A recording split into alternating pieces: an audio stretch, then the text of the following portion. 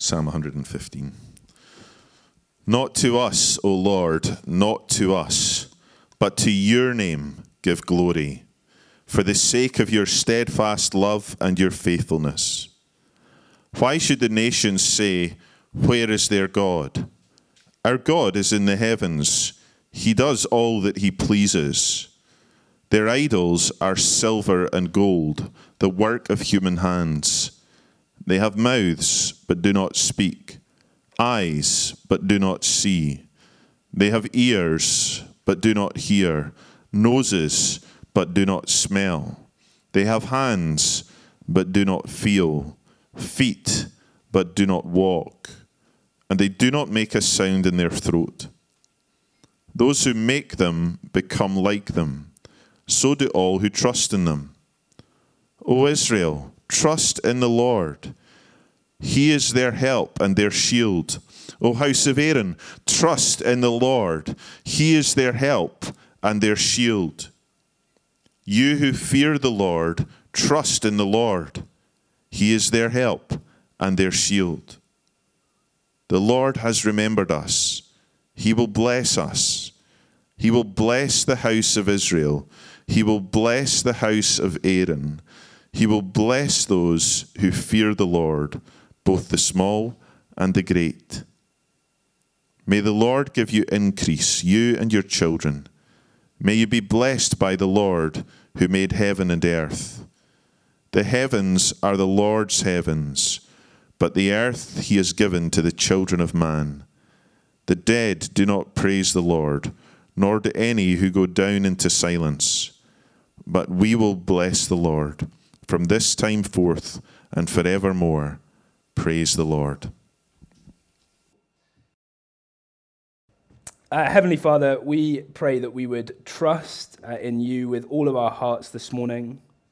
As we come to your word, that we would lean not on our own understanding, that you would be present to us by your Holy Spirit, helping us to see what it is that you have to say to us in your word. In Jesus' name, amen. It was about 6 years ago, more or less. That's when I met my wife. We met just down the M8 in Glasgow. I went to a nice, cheap Italian restaurant, Eusebi's Deli. If you're ever in the West End of Glasgow, you should check it out. And it was all going really well. Me, charming, as you might have already been picking up.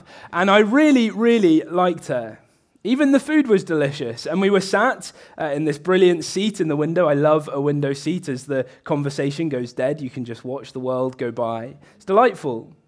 But we were sat at one of those tall tables. Maybe you know the sort of table where you have to sit on a stool instead of a chair.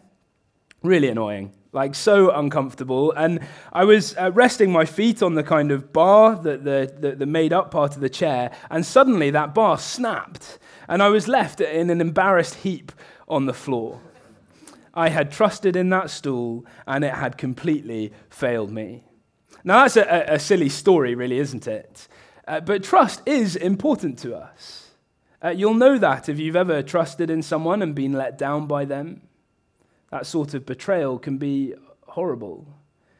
And on the other side of that coin, how wonderful it is when we're able to trust those that we love and that love us most, our friends and our family.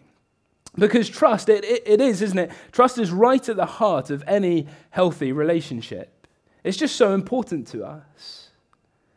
Well, this morning, our psalm gets us asking this question, I think. What do we trust? And not just what sort of seat might we trust to support a slightly overweight student? But what, or I guess rather, who do we trust when our lives are collapsing and overwhelming us? In the storms of life, no longer able to steer the ship, who do we trust to the wheelhouse? And ultimately, what do we think happens when we die? Who do we trust with the answer to that question? Who do we trust with our eternities? This psalm, it's in a section of the Psalms often known as the Egyptian Hallel. We read part of one of these earlier as well. Hallel, you know the word. You might not think you know that word, but it's a familiar word. Hallelujah, right, means praise Yahweh, praise God.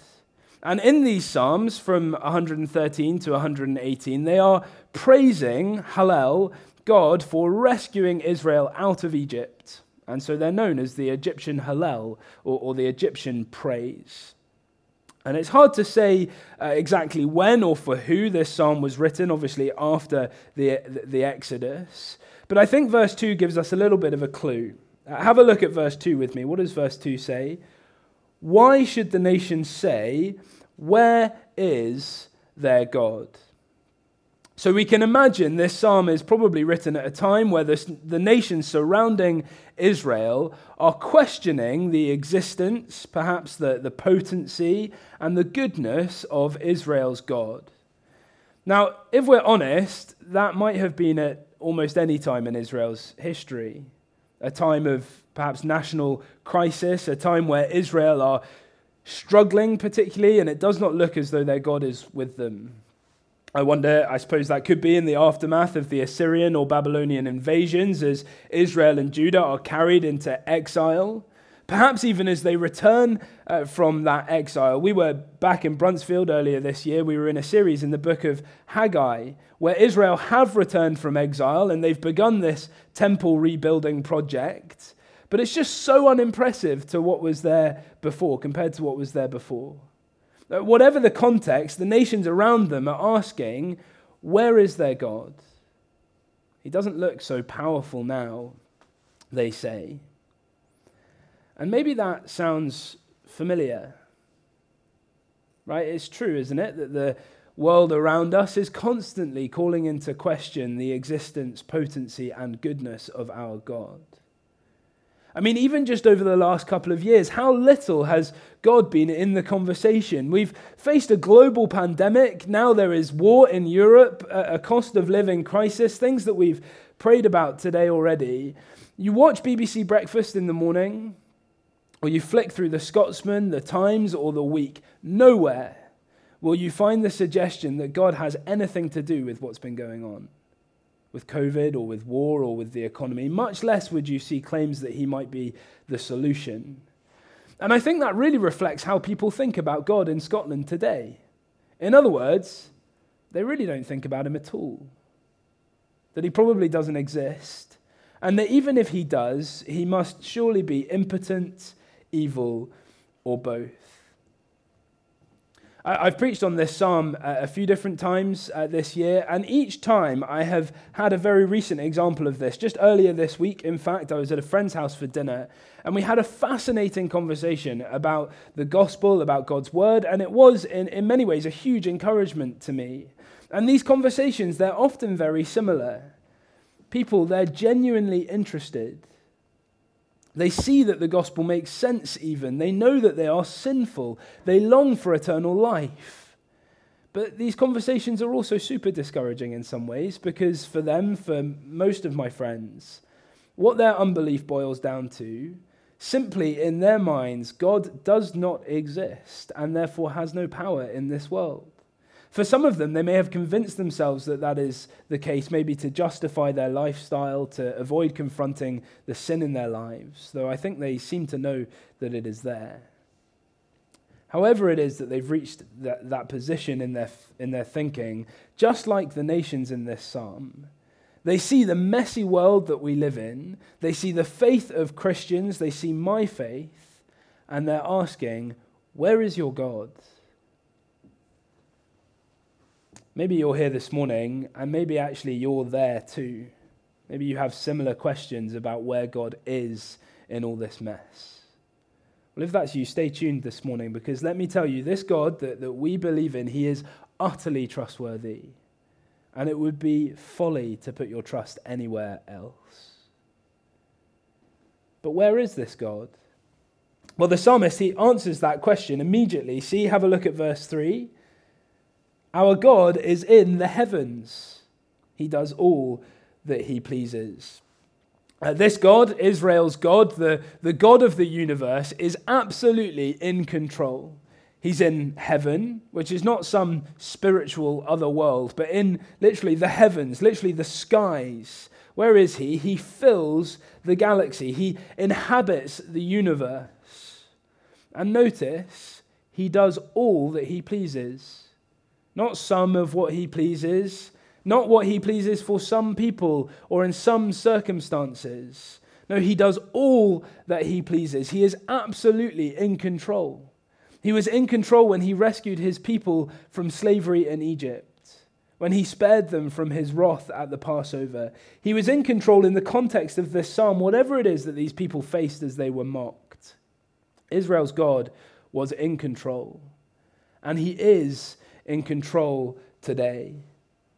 Having faced a global pandemic with everything going on in the news, political scandals in Ukraine and Russia, in all of the mess out there, yes, but also in all of the mess in here, in my sinful heart, though the world around us does not recognize him, our God has got this whole thing under control. Would we trust him? And it's absolutely essential that we do. Because, and I think this is the first big thing that the psalmist says, because if we trust in man-made idols, the psalm says we will become dead like them. If we trust in man-made idols, we will become dead like them. Let me read from verse 4.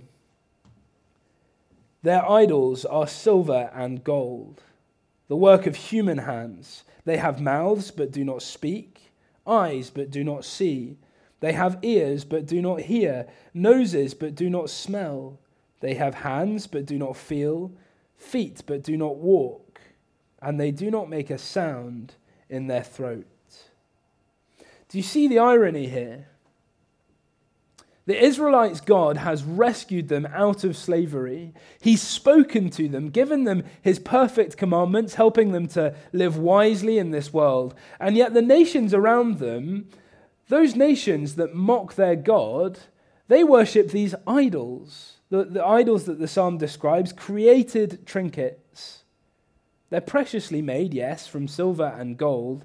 But of course, as these verses jest, these idols are silent. They cannot speak. They're blind. They're deaf. They cannot smell or feel or walk. Picture with me Andy's bedroom, Andy from Toy Story, if you know the scene. And as Andy leaves the room, what happens? The toys, right, they come to life, don't they? They talk to one another. They even plot together. Those toys, the toys in Toy Story, are alive.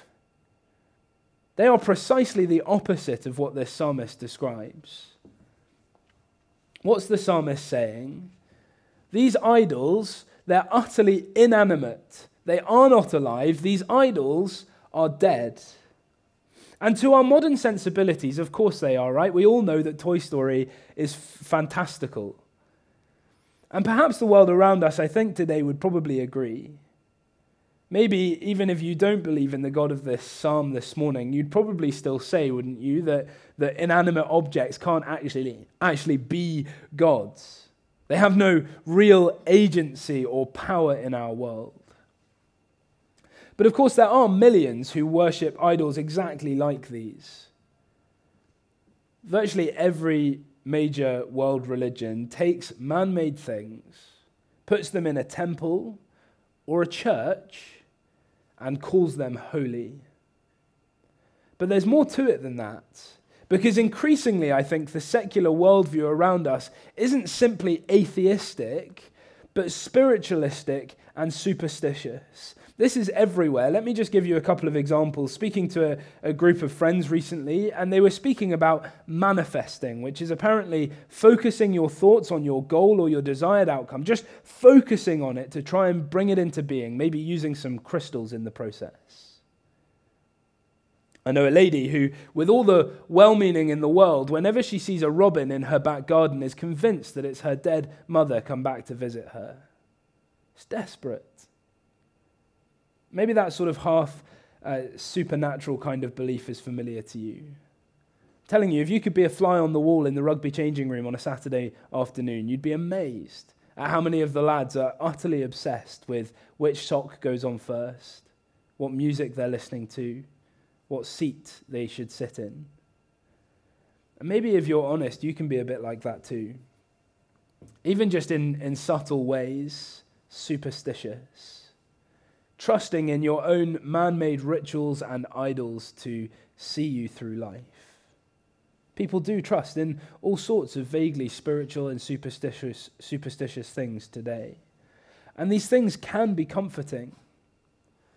And yet, like the comfort of a bubble bath, if we spend too long gazing at them, immersed in them, they do eventually grow cold, and their bubbles of hope will burst. But more than that, and outside of the explicitly supernatural, isn't it just very normal to place our ultimate trust in the material? Perhaps most obviously we do this with our money. I know I sometimes do this.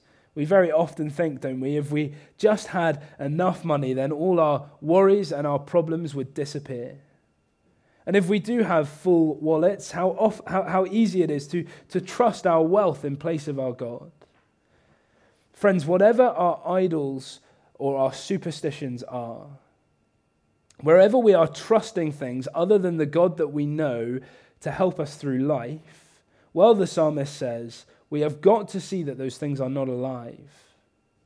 They have no real agency. They do not speak today, and ultimately, they cannot save us eternally because they are dead.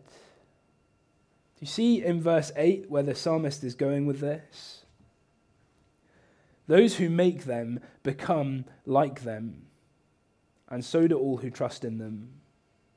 In other words, those who make and trust in idols will die. Do you see that? These idols are completely impotent and inanimate. They're dead.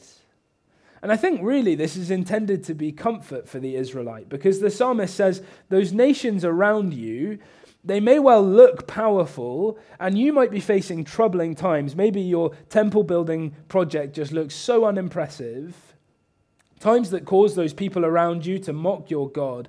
But ultimately, those people, they're going to become just like the idols that they worship, dead. And I guess us too, right? If we trust in man-made idols, we'll become dead like them.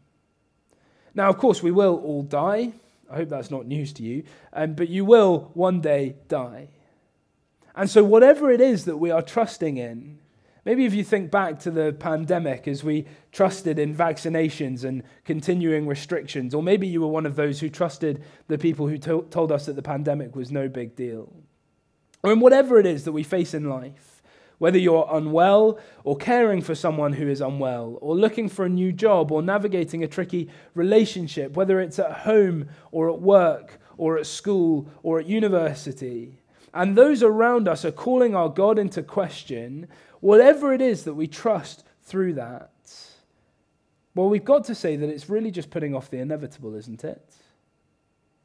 Because though those things might help us steer the course, at the end of it all, we will all die. We will all become just like the idols that we have worshipped. And yet in all of this, there is the glorious hope of the Christian gospel, that if we trust in the living God, we will live forever. It's the second big thing the psalmist says. If we trust in the living God, we will live forever. Do you notice the repeated refrains in verses 9 to 11? What does the psalmist say? Trust in the Lord. He is their help and their shield. And you see, this is all of Israel in those verses. It's the house of Aaron, the priestly family. It's you who fear the Lord. That's outsiders welcomed in. The psalmist says, trust him. Trust him, for he has proved faithful in your history, and he will be faithful in your eternity.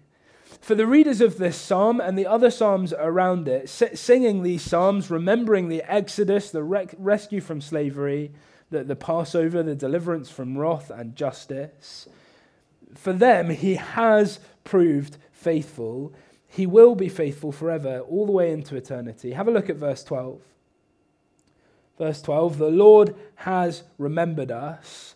He will bless us. Again, this is Israel, Aaron's house, and all who fear the Lord. It is both, if you see in verse 13, both the small and the great. This God, the God who is in total control, he also wants to bless his people, the least as well as the greatest, the poor and the rich, the servant and the king. He has remembered them all. He will bless them all. But just imagine how difficult that must have been for these people to see, incredibly difficult for them to see that in the context of this psalm, as the nations look at God's people and mock them.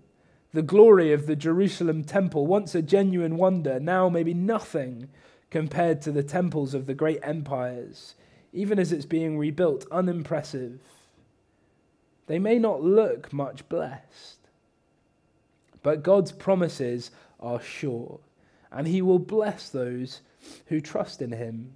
I love that. Don't you love that about our God? This is both the small and the great. His blessings are not measured according to our worldly greatness. No, if you're here this morning and for whatever reason you feel or if you've been made to feel insignificant, whether that's in the world around us or at school or at work or here at church, maybe it feels like everyone else is getting all the good opportunities, like you're constantly overlooked, as though your gifts aren't recognized or utilized or celebrated. Firstly, let me say how sorry I am. I know what that feels like. It's horrible, and you need to know that God does not see you like that.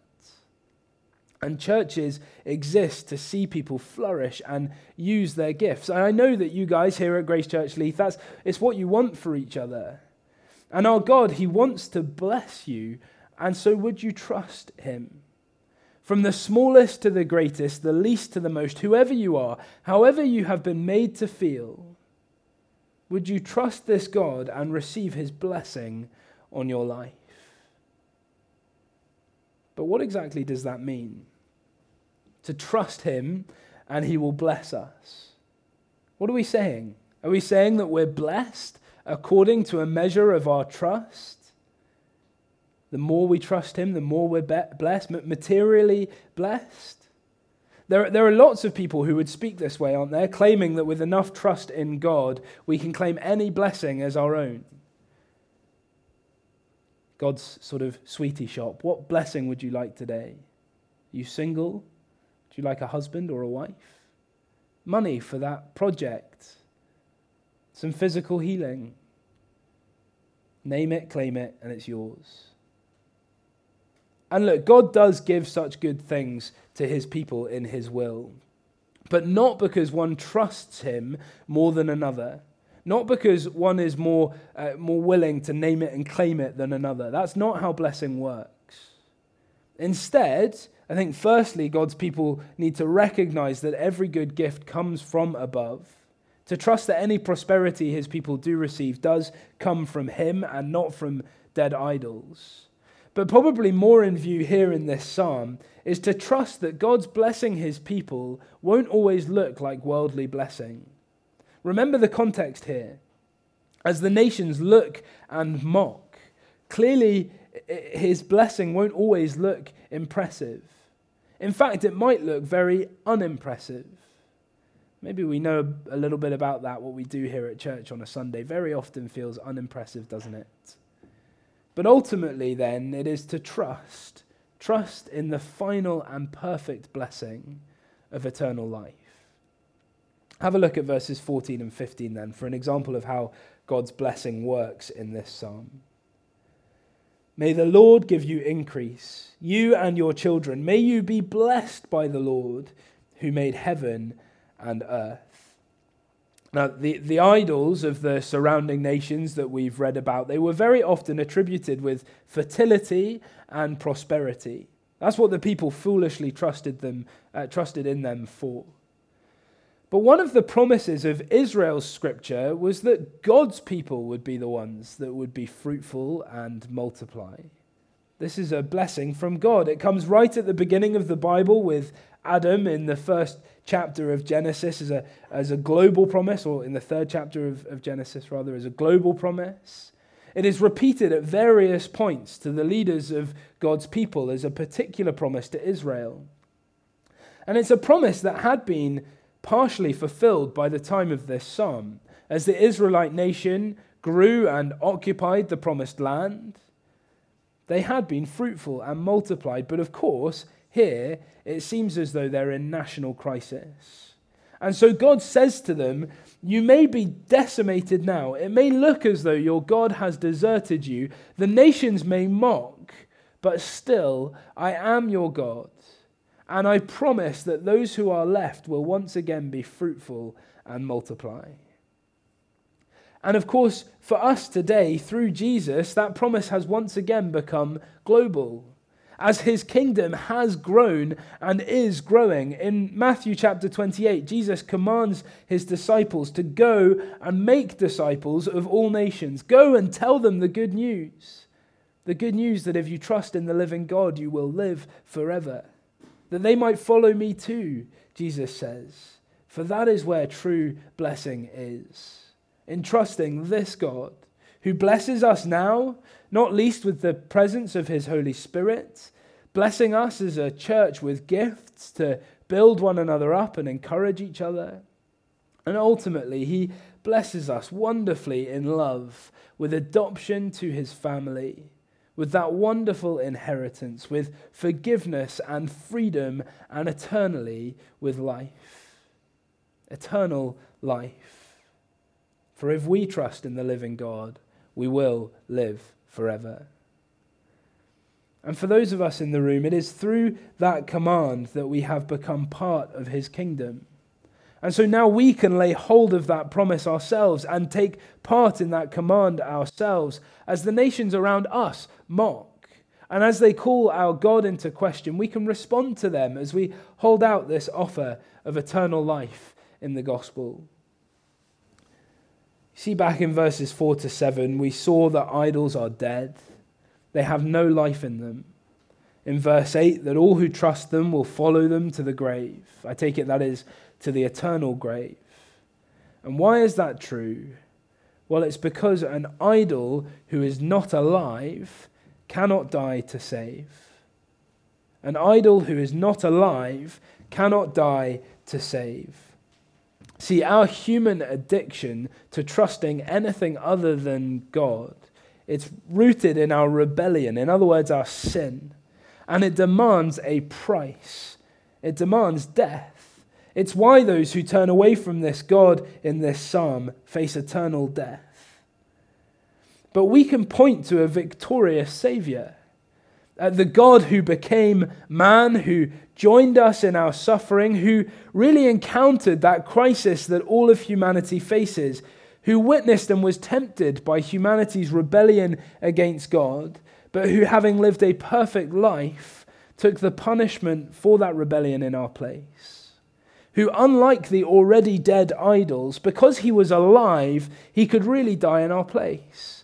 And he did. He really did die and rise again.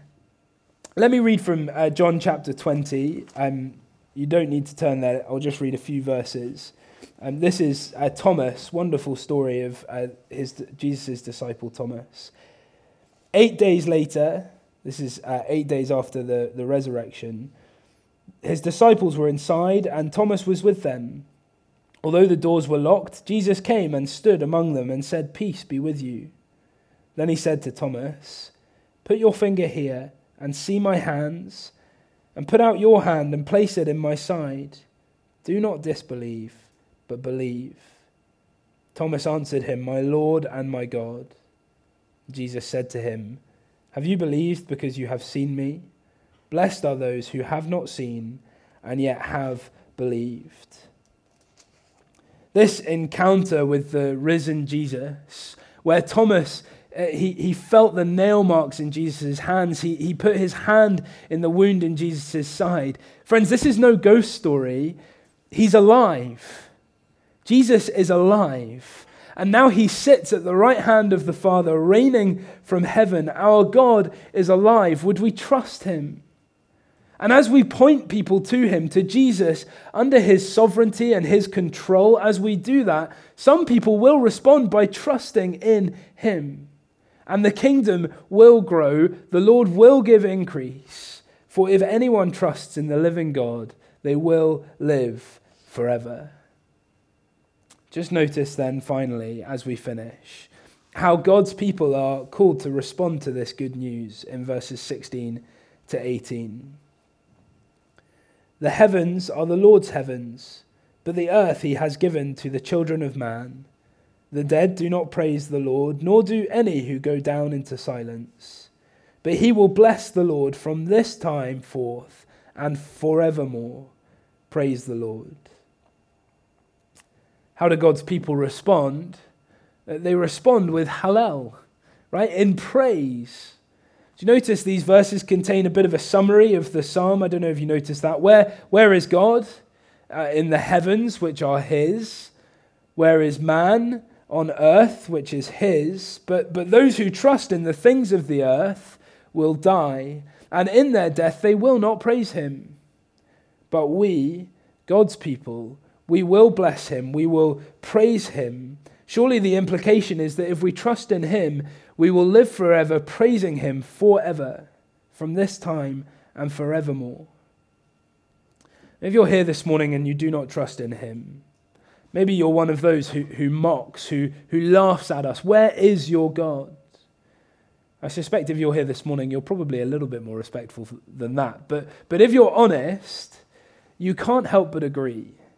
God just doesn't seem all that powerful in the mess of this world. Maybe you're just not sure either way. If that's you, let me ask you, who or what do you trust? Who do you trust to steer the ship in the storm of this mess? And who do you trust to see you through the other side? Can the things that you trust make a real difference in this world? And ultimately to your eternal fate, to your eternal position before God, can they really speak? Can they really save? Do they really live? And for the Christian, how will you respond to this God? The God who is in absolute control, the God who is alive. He's nothing like the toys in Toy Story. This living God, he has promised to rescue you. This living God, he has rescued you in Christ. He is far more trustworthy than any man-made thing. He's certainly more trustworthy than a flimsy stool in a cheap Italian restaurant. And so will you put your trust in him? And will we praise him together? I wonder if we can actually do this together right now. Back in verse 1, can we read this out loud together? Verse 1, say with the psalmist, say with me. Not to us, O Lord, not to us, but to your name give glory, for the sake of your steadfast love and your faithfulness. Praise him. He is the living God. Let me pray. Heavenly Father, we thank you so much that you speak today. We thank you that you are a living and active God. Lord, we thank you so much for Jesus, that as the living God, he was able to die, that he is alive again. And Lord, we want to together declare our trust in him. Lord, would you help us by your Holy Spirit to trust and rely on him for everything in this life? And ultimately, would we trust in him to eternity? We pray in Jesus' name. Amen.